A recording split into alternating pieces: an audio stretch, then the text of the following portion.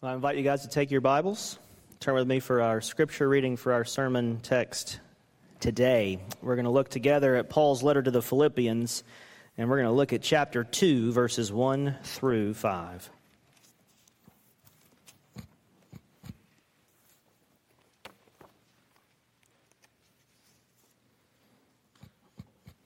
Philippians chapter 2, verses 1 through 5. This is God's holy word for us today. Paul says, "So, if there is any encouragement in Christ, any comfort from love, any participation in the Spirit, any affection and sympathy, complete my joy by being of the same mind, having the same love, being in full accord and of one mind. Do nothing from selfish ambition or conceit, but in humility count others more significant than yourselves. Let each of you look not only to his own interests, but also to the interests of others. Have this mind among yourselves, which is yours in Christ Jesus." This is God's holy word for us. Let's ask him to bless our time in his word today. Father, we do ask and pray that you would bless now not only the reading of your word, but now especially the preaching of your holy word. May the unfolding of your word give us light, O God, that we might be instructed by your wisdom. Write your truth upon our hearts. Help us to receive it with joy and to go from this place with eagerness to believe and obey all that you've revealed. And we ask it in Jesus' name. Amen.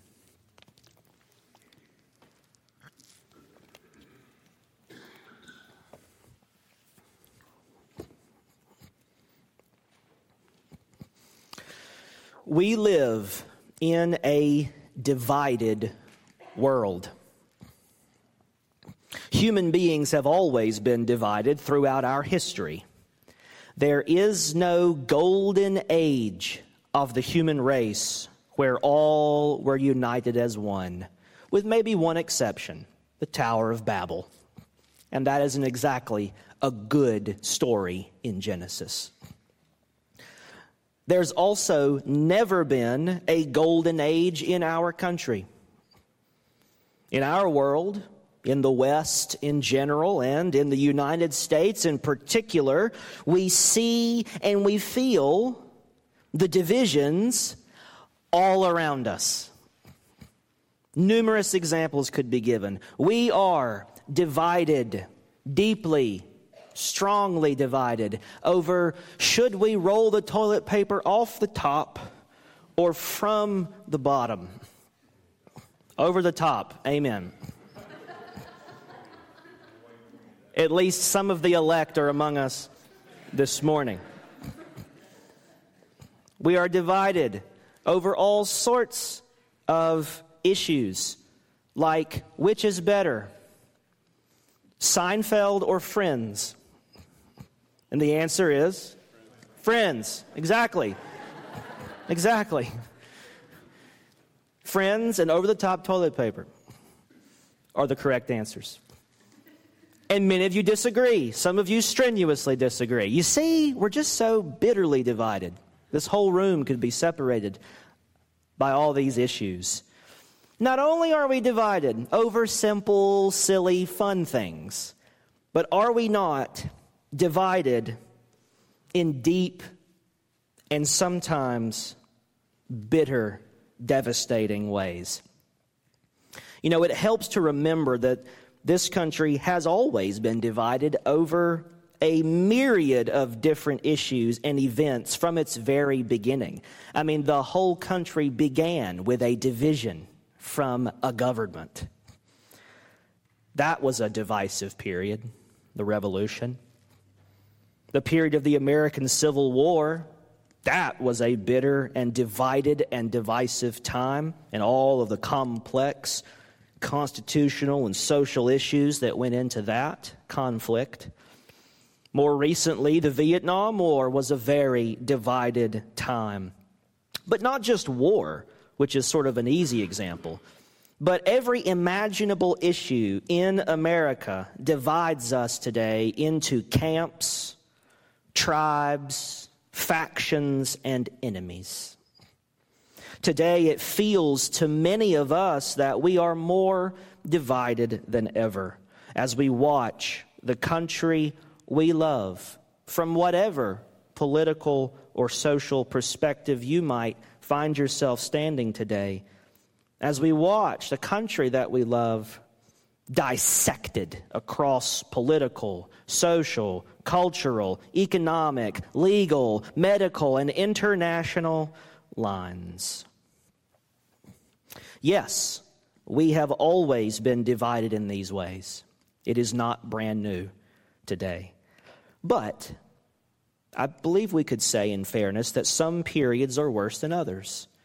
And many in this country, perhaps many in this room, feel that right now is one of the most or one of the worst times of division in recent memory.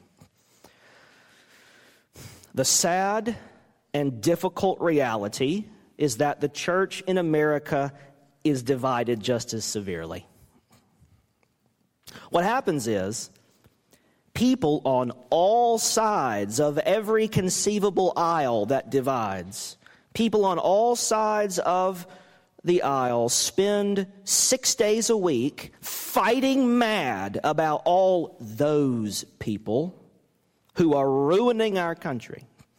We spend 6 days a week fussing and fuming and fighting and fretting over all these divisive issues, reassured, of course, by our preferred talking heads about how right we are and how wrong and evil they are. And then we bring all those divisions with us to church on Sunday. We bring all our own divisions with us into the church and into our lives together as Christians, and the result is inevitable. The church looks and feels and sounds just like the world. And we divide just like the world and along the exact same lines as the world. We line up on the different sides that the world tells us we should be lined up on.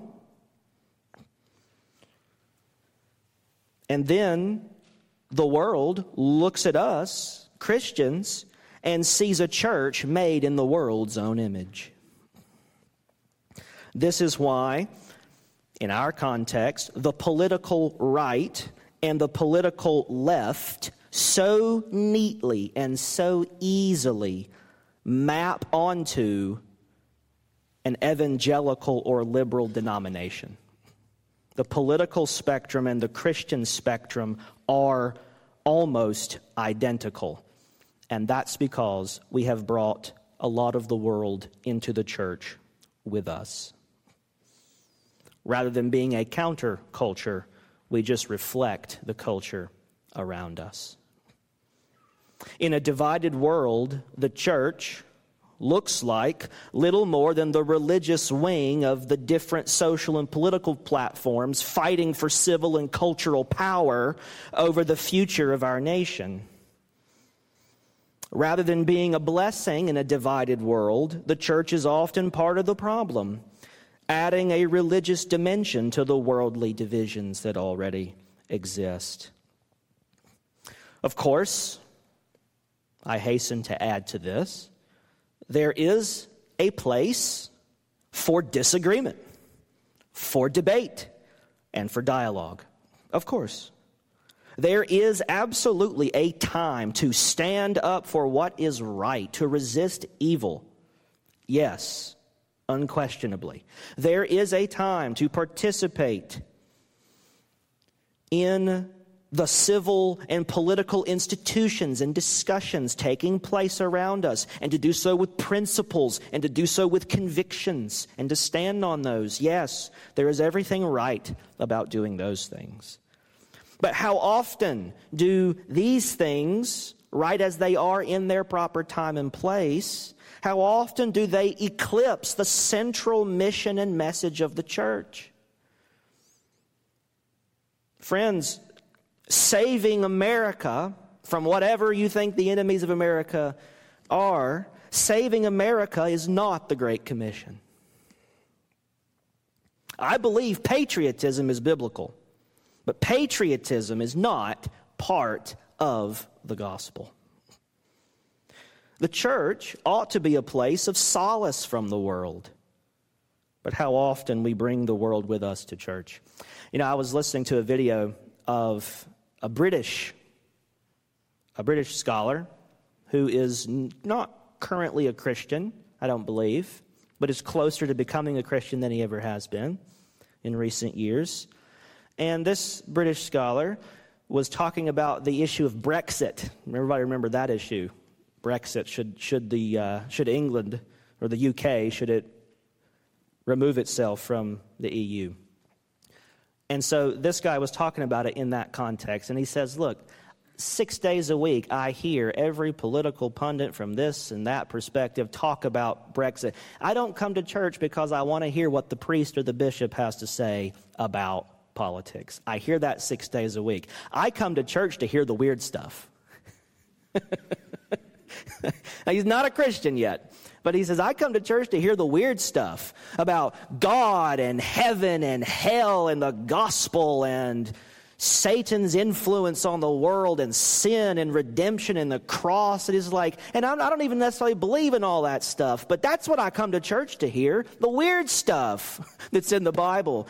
I hear the political stuff all the time. I want to get away from that and get in here and hear what the church has to say. I want a different voice than the one I'm used to the other 6 days, where I can maybe hear something from God through whoever his minister happens to be that week in that church I go to. Give me the weird stuff, the Bible stuff. Doesn't the church have its own message? And the answer is yes, we do. We do have our own message, but it gets drowned out by the message that the world is telling us we should be relaying on Sunday mornings. There's a tension. It's difficult to navigate how to speak to certain issues and to still be a countercultural, unique voice as a church. I don't pretend that it's easy. But the church ought to be a place of solace from the world, where we hear a different voice, God's voice, speaking into all the other voices. We suffer in the church. We suffer from a plague of disunity in the church, and we have for generations. In our passage this morning, Paul is concerned about the unity of the church he planted in Philippi, in ancient Greece. You know, Philippi was a lot like any other modern American city today. Philippi experienced its own divisions in their own context as Roman citizens living in a Roman colony on foreign soil, Greek soil, not in Italy. And they had to navigate all the challenging mixture of Greek culture mixed with Roman society, Greek ways of doing things with Roman law and order and imperial dominance. That could be volatile. That could be disunifying. That could be tricky. That could be explosive. That could be dangerous for the church. Paul knew these things. The Christians in Philippi felt acutely the pressures to divide along the same lines as the various Greek and Roman and foreign groups and factions bustled and bristled with one another over superiority in the city. How easy it would have been for the Philippian Christians to look indistinguishable from the Greeks and Romans and others all around them, to give in and to divide over all these various issues swirling around the ancient city. We know some of these divisions were happening We don't know all the details, but we know that Philippi was struggling with some of these things. For Paul says towards the end of his letter in chapter 4, he speaks to two women in the church who have caused some big division because they can't agree on something. And he says, I entreat Euodia and I entreat Syntyche to agree in the Lord, to stop this division. Yes, I ask you also, true companion, help these women who have labored side by side with me in the gospel.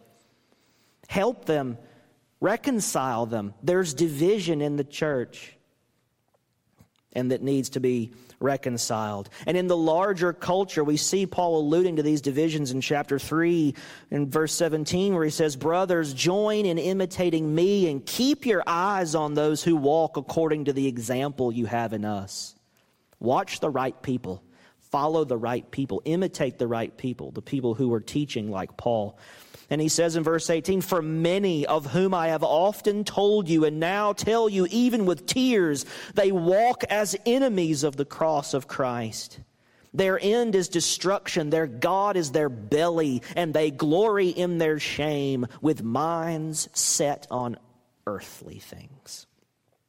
But our citizenship is in heaven, not Rome, not Philippi. Yes, we're citizens of an earthly city, but we belong to heaven. We are citizens of heaven first, and from there we await a Savior. Not the emperor in Rome, who was also called the Savior, but we await the Lord Jesus Christ, who rules us from his heavenly headquarters at the right hand of the Father, not in Rome.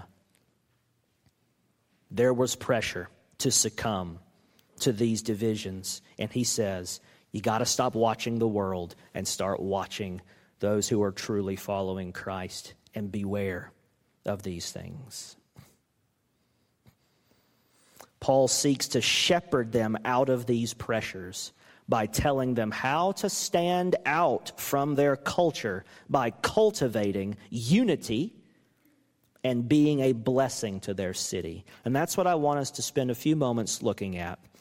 Not in depth and in detail, but just highlight some things that Paul has for us that we can put into practice in our own context. That's what I want us to look at this morning, and I want this to come as a pastoral challenge for me and for you, for us together in our divided world.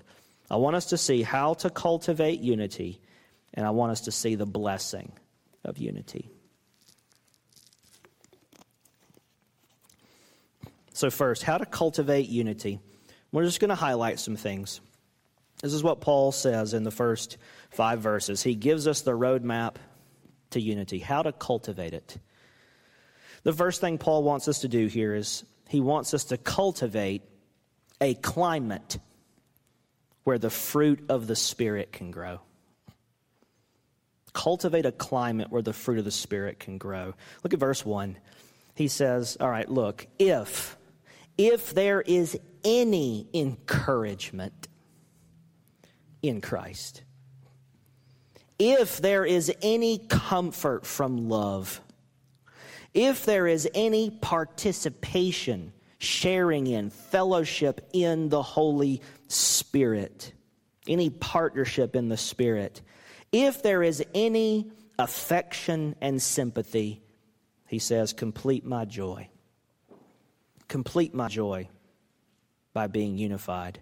In other words, everything he just said in verse 1 is the soil and the climate out of which church unity and Christian unity grows. And when he says participation in the Spirit, to me, my mind races over to Galatians chapter 5, where he says, and in chapter 6, where Paul says we should be sowing into the Spirit, not sowing into the flesh. It's this harvesting, it's this sowing and reaping, crops and harvest image that he's using in Galatians. And this makes me think of that passage, to where this is the soil out of which church unity and Christian unity grows. It's the fruit of the Spirit. We want to sow into the Spirit so that we can have that love, joy, peace, patience, kindness, goodness, gentleness, self-control. All the fruit of the Spirit And what does that look like in the passage specifically? It looks like encouragement in Christ. That is, we encourage one another in Christ as fellow Christians with the things of Christ. We encourage each other with the things of Christ. We comfort one another with the love of God and the love of Christ. We want to have cultivate a climate, a feeling, a mood, an atmosphere where encouragement is the nutrients in the soil, where comfort and love are felt and known and tangible, where we are fellowshipping in the Spirit, growing the fruit of the Spirit among one another, where we have affection and we have sympathy for one another. One of the best things to heal division is sympathy for the person you disagree with. If there's any of this stuff, Paul says, then complete my joy by being united. This is the climate where the fruit of the Spirit can grow. A climate in a church, a local church, not just that church out there or down the street, but in this place, a place of cultivating encouragement, cultivating comfort, cultivating love, cultivating the fruit of the Spirit, cultivating affection and sympathy for one another. That's step one. How do you cultivate unity? Number one, you cultivate a climate where the fruit of the Spirit can grow. Number two, cultivate commitment to a common cause. We have to cultivate commitment to a common cause. Verse 2 says, complete my joy. If these other things are true from verse 1, then therefore complete my joy by being of the same mind, having the same love, being in full accord and of one mind. Now, Paul isn't here saying that if you want to have unity, you're never allowed to have a different opinion about anything. You can never disagree with the person next to you or the person that you're a fellow believer with here at the Forks. You can't have any disagreements. You got to think the same, be the same, do the same, look the same, dress the same. And he's not saying that. We know he's not saying that because in other places, in other letters, he talks about how do you handle and respect each other's differences of opinion. We call those Romans 14 issues. Because in Romans 14, he's dealing with a discussion about how Christians observe different days. And he says, look, each one should be convinced in his own mind. And you shouldn't judge the Lord's servant because he's not your servant. And so he protects the ability to have good faith disagreements. So what's he mean then when he says that you need to have the same mind, have the same love, be in full accord? He doesn't mean that we should all pile into a Honda, like an Accord. Thanks, Matt. He doesn't mean, right? He means we should all be cultivating together commitment to a common cause. Our minds and our hearts and our motivations and our mission ought to be unified around a common core of Christian truth, a common commitment. And what is that commitment? Paul leaves no doubt in the letter to the Philippians. In chapter 1, he says this, beginning in verse 27, he says, only let your manner of life be worthy of the gospel of Christ. Live in the way the gospel deserves you to live. Live the way the gospel deserves. Let your manner of life be worthy of the gospel, so that whether I come and see you or am absent, I may hear of you, that you are standing firm in one spirit, with one mind, striving side by side for the faith of the gospel, and not frightened in anything by your opponents.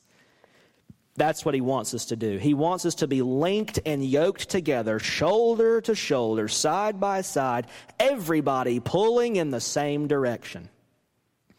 And what is that direction determined by? The gospel, the truth of Christ, the gospel of Christ.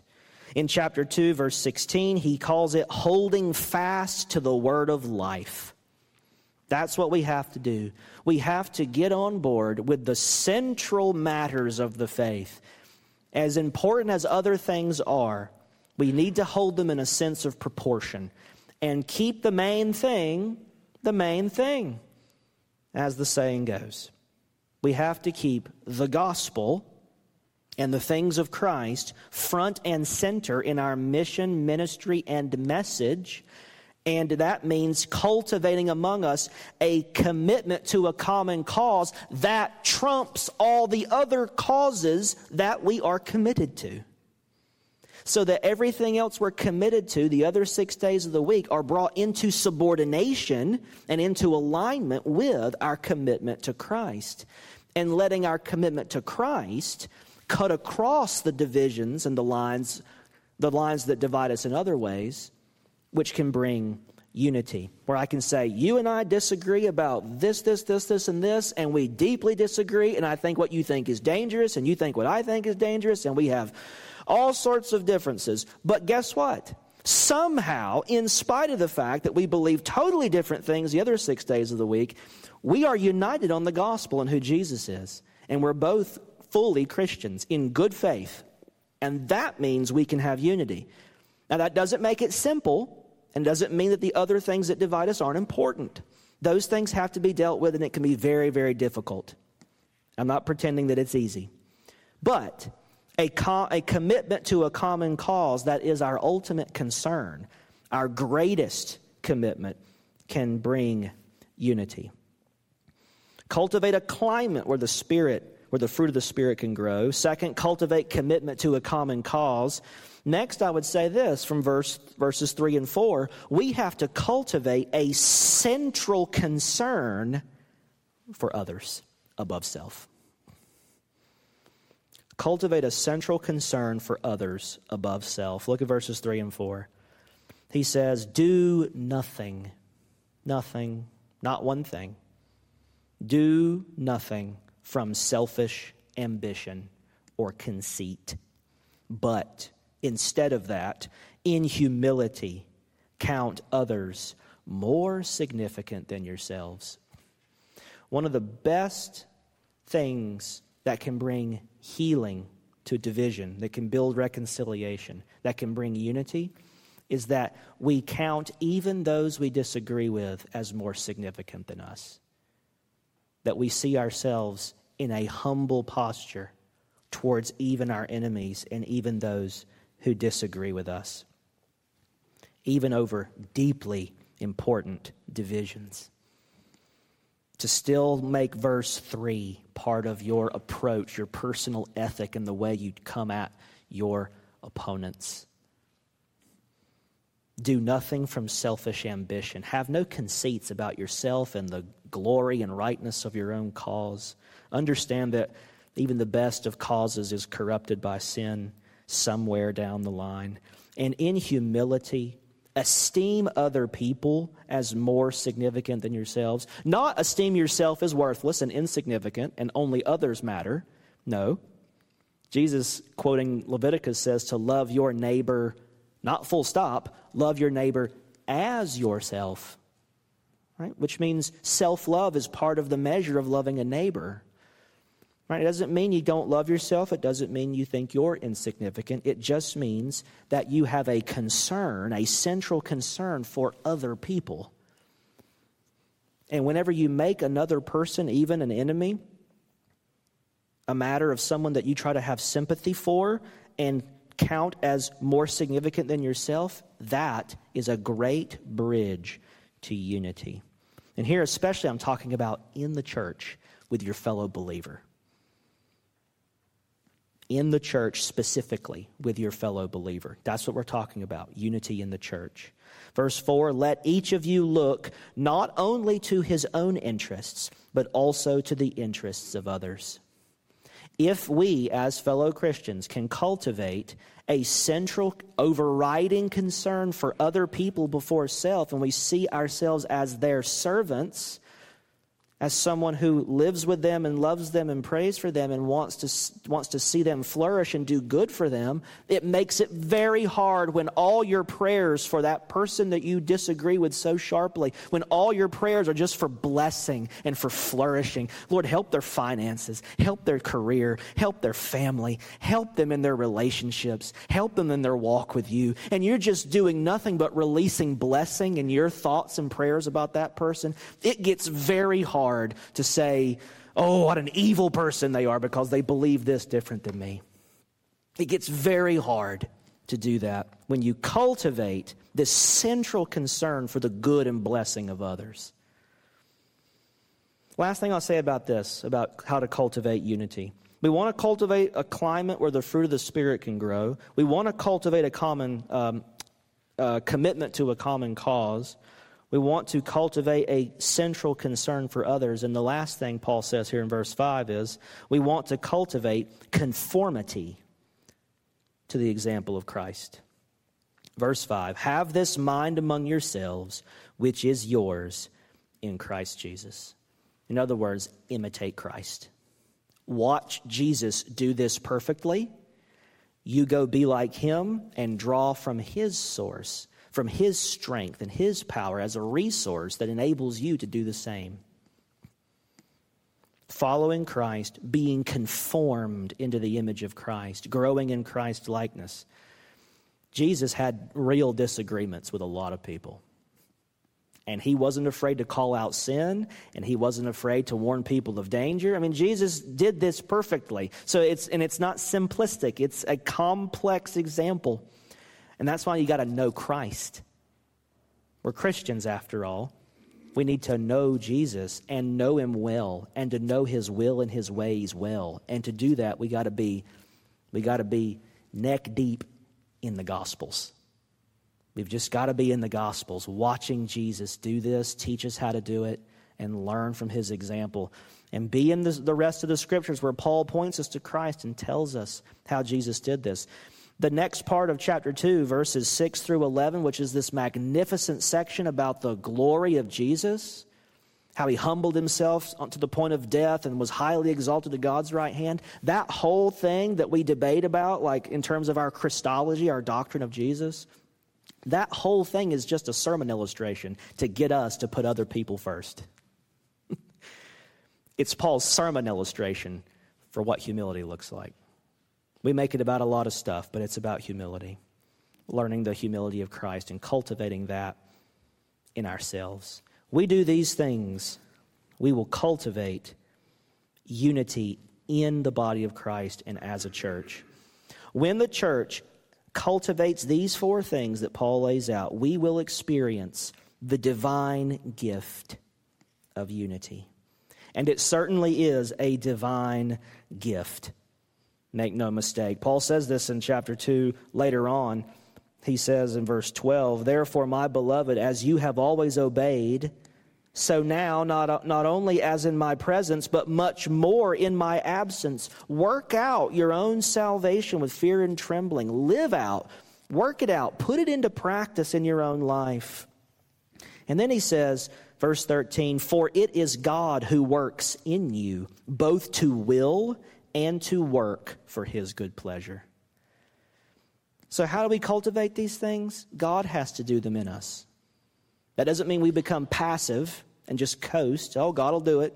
And if he doesn't, oh well, and just sit on the couch and wait for the humility to come. But to be striving for these things in prayer.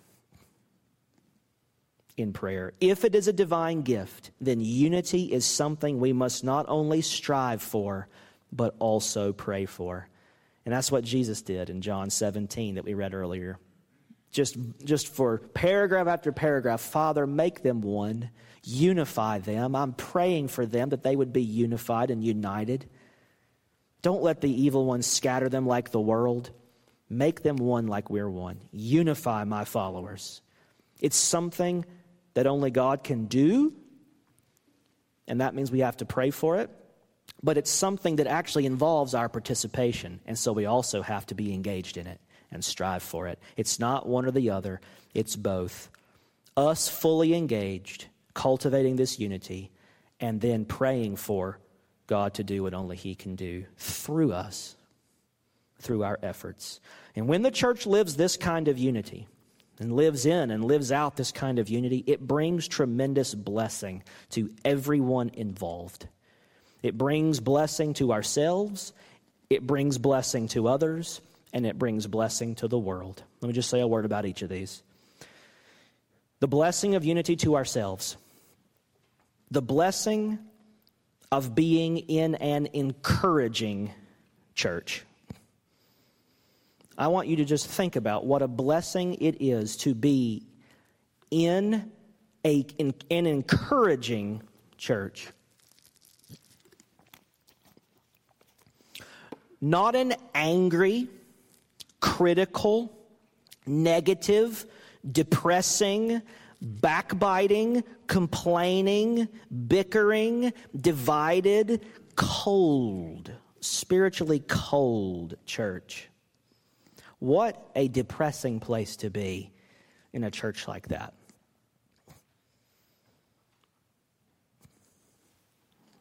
That's not what we should be. We should be a church that is full to overflowing with encouragement. When I played basketball in high school, the best coaches that I had when I was just a mess and didn't know the plays and did something stupid on the court and needed a lot of practice, the best coaches I had pulled me aside and said, "You do this, this, and this so well. Let's keep working on this, this, and this where you're still struggling. And I'm going to put you with this teammate who's very good at those couple of things, and we are going to work, and we're going to grow, and we're going to build up you in those areas."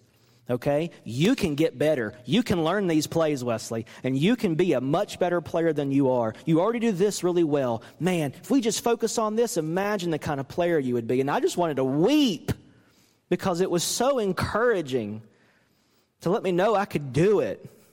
The worst coaches I ever had were the ones who pulled me aside and cussed me like a dog and said, "You are so stupid. That was a horrible play. Goodness, sit on the bench, you," and then blankety blank. Now, I had coaches like that. Now, some players, you watch an NFL game, and some coaches are out there dogging out players because they know that player responds to that. He wants to be treated like an animal in a cage and get whipped and beat. And then he's like, "Man, that's the motivation I need." Yes, that's right. Tell me off harder. That's going to make me play harder. Some people are like that. Man, I'm not like that. And most Christians aren't like that. You want me to pull you aside and say, "Man, you're a horrible Christian. Just look how terrible you are at prayer. You never read your Bible. You almost never come to church. Golly." Is that what you want somebody to do, is just rip you apart? No, you don't want that. You want someone to take you aside and say, "Man, you are so good at this, this, and this. Jesus is doing this in your life, and I can see it. Man, that's encouraging. Let's work on these other things that maybe you haven't gotten great at yet because you're still growing, just like me. And what you're good at, I'm not good at. And we can work together and pray together and give each other the gospel and give each other the assurance that, man, we're not just a piece of trash who's horrible at being a Christian. I convince myself I'm that bad by myself. I don't need your help." We sing hymns that call me bad things like that, right? As part of our praise songs. All right? Our hymns call us worms and and all kinds of stuff because we're reformed. Right? But you know what those hymns do? They give us the gospel. And they tell us, man, you can go higher. You can soar higher. And man, if we just had a church that was we just loved each other so much and we were just nothing but committed to encouraging each other. We all know how easy it is to complain and to criticize each other. You know why we know that? Because we've all done it. And I'm pointing at me too. I know how to criticize a church. I went to church one time when I was in, I guess, high school or college. I don't remember exactly how old I was, but I remember going to church, and I was so unhappy with the way my preacher preached. I just didn't like his style, but it was my home church. So I went to Sunday one time, and I had my notes with me, and I had a pen. And man, my goal was to just write down everything wrong he did in that sermon. That was all I was looking for, was that was poorly worded and that was off topic, and God, he already said that 6 times, and just, boy, that illustration fell flat, and no one likes this guy. And that's how I went to church that day. And I just went home and just felt so justified that, man, I'm never going to be a bad preacher like that. And man, the Lord just knocked me over with that, just how wrong that was. Boy, that was just disgusting to treat him like that. He didn't deserve that.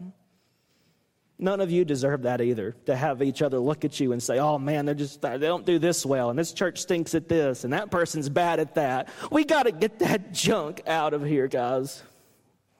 Now, I'm not saying you're all doing it, and I'm not saying that we're a horrible place to be, and I'm not saying that anybody's being bad to me. I'm just saying that all of us know how easy it is to be like that. All of us have been like that at some point, and it's got to stop. We are going to be a church in 2024 that has never been more encouraging in our lives.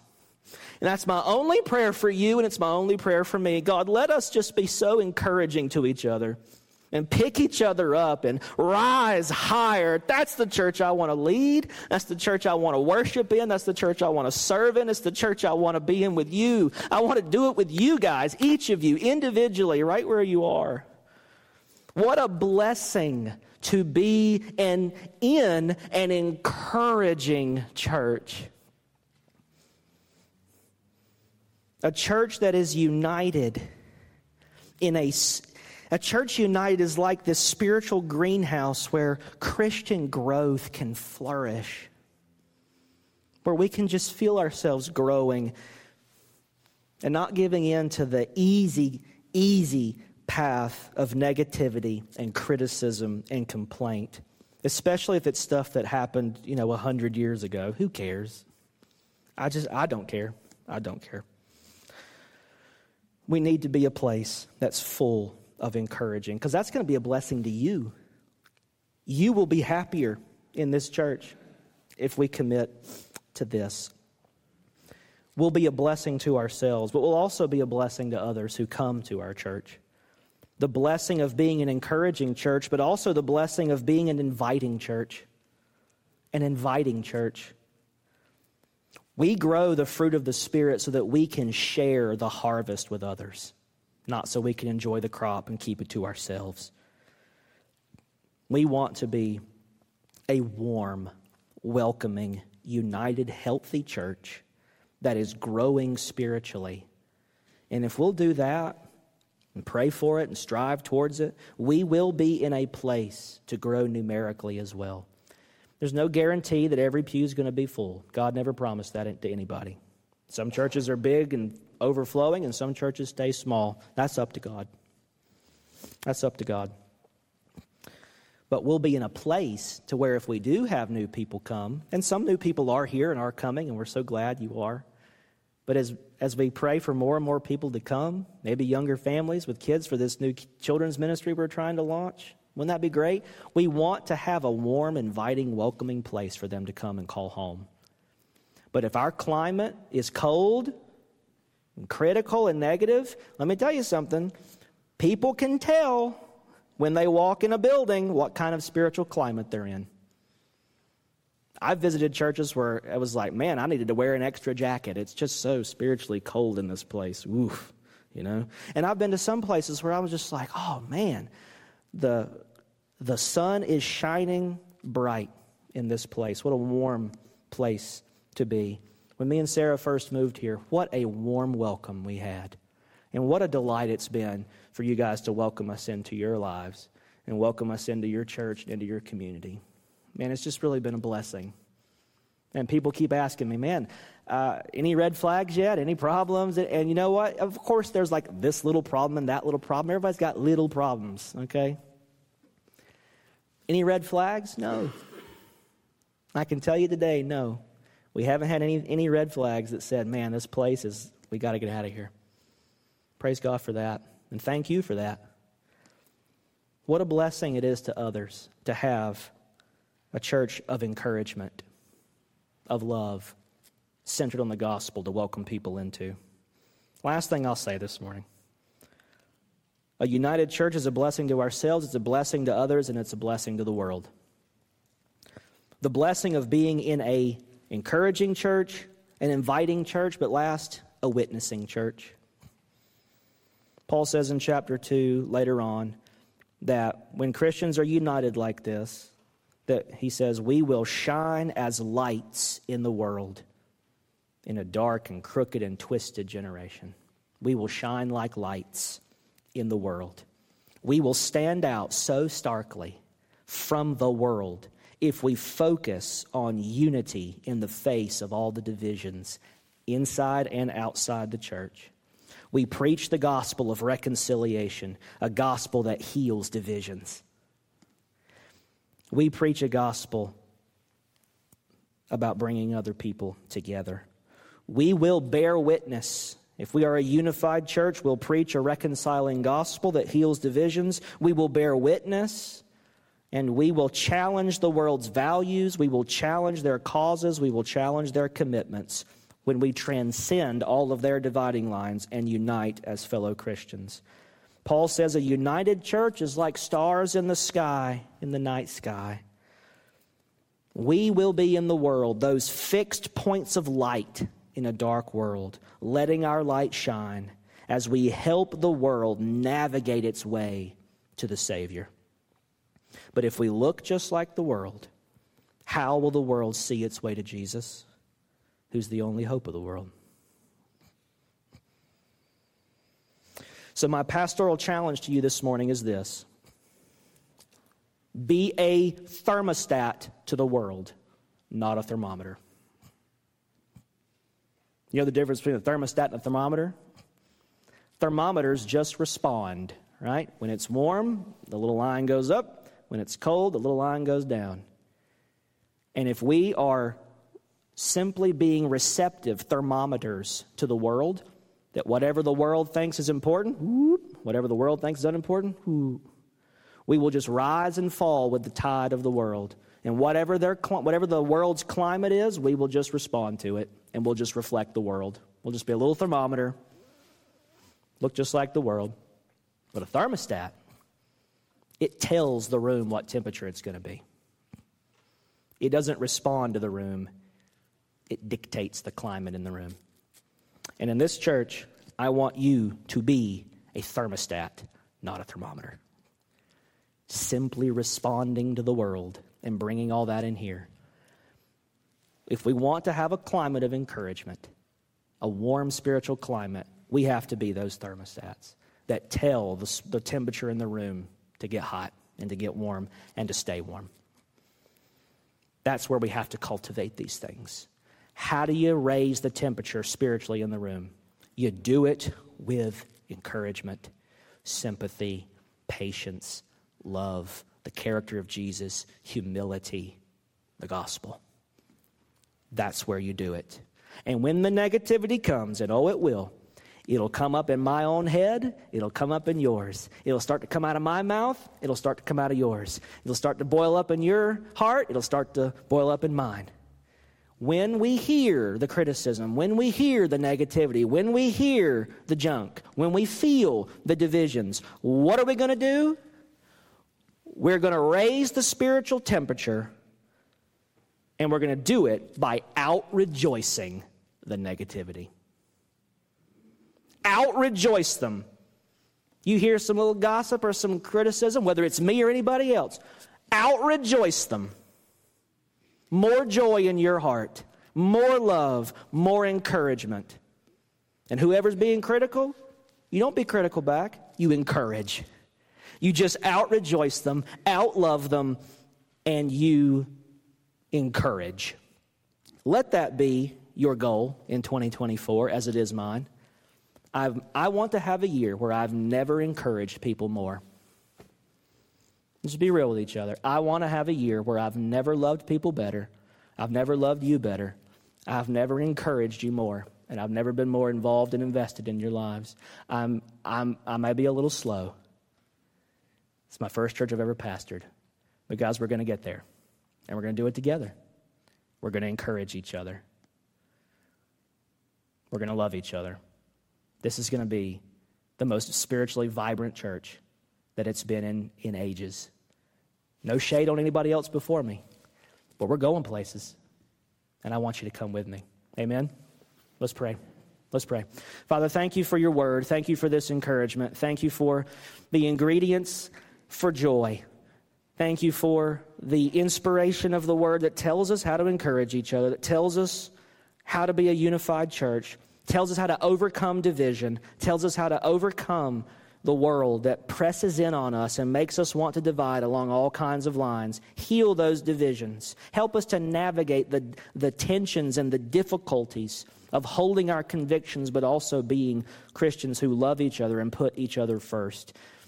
We don't always know how to do that. Sometimes we do it so poorly. But Lord, encourage us where we're weak. Strengthen us in those places we need to grow. Protect us in those places where we're already strong. And help us all to rise higher and higher and higher. And make this place more spiritually warm, vibrant, and alive. Out rejoicing the divisions. Out rejoicing the negativity. Out rejoicing the criticism. And overcoming with encouragement and love that comes from Christ, bearing the fruit of the Spirit and sharing that glorious fruit of the Spirit with each other as we grow together and we welcome new people in and we bear witness to the world of what unity in the church looks like, and we speak your countercultural word in the face of all the other voices that call us to their cause. Help us to overcome. Take us into that next future, that future you have for us, that next phase. Show us how to get there. Protect us from the evil one. Guard us from temptation. Knit us together. Make us your people the way you've called us to be. And we will give you all the glory. And we'll do it in Jesus' name. Amen.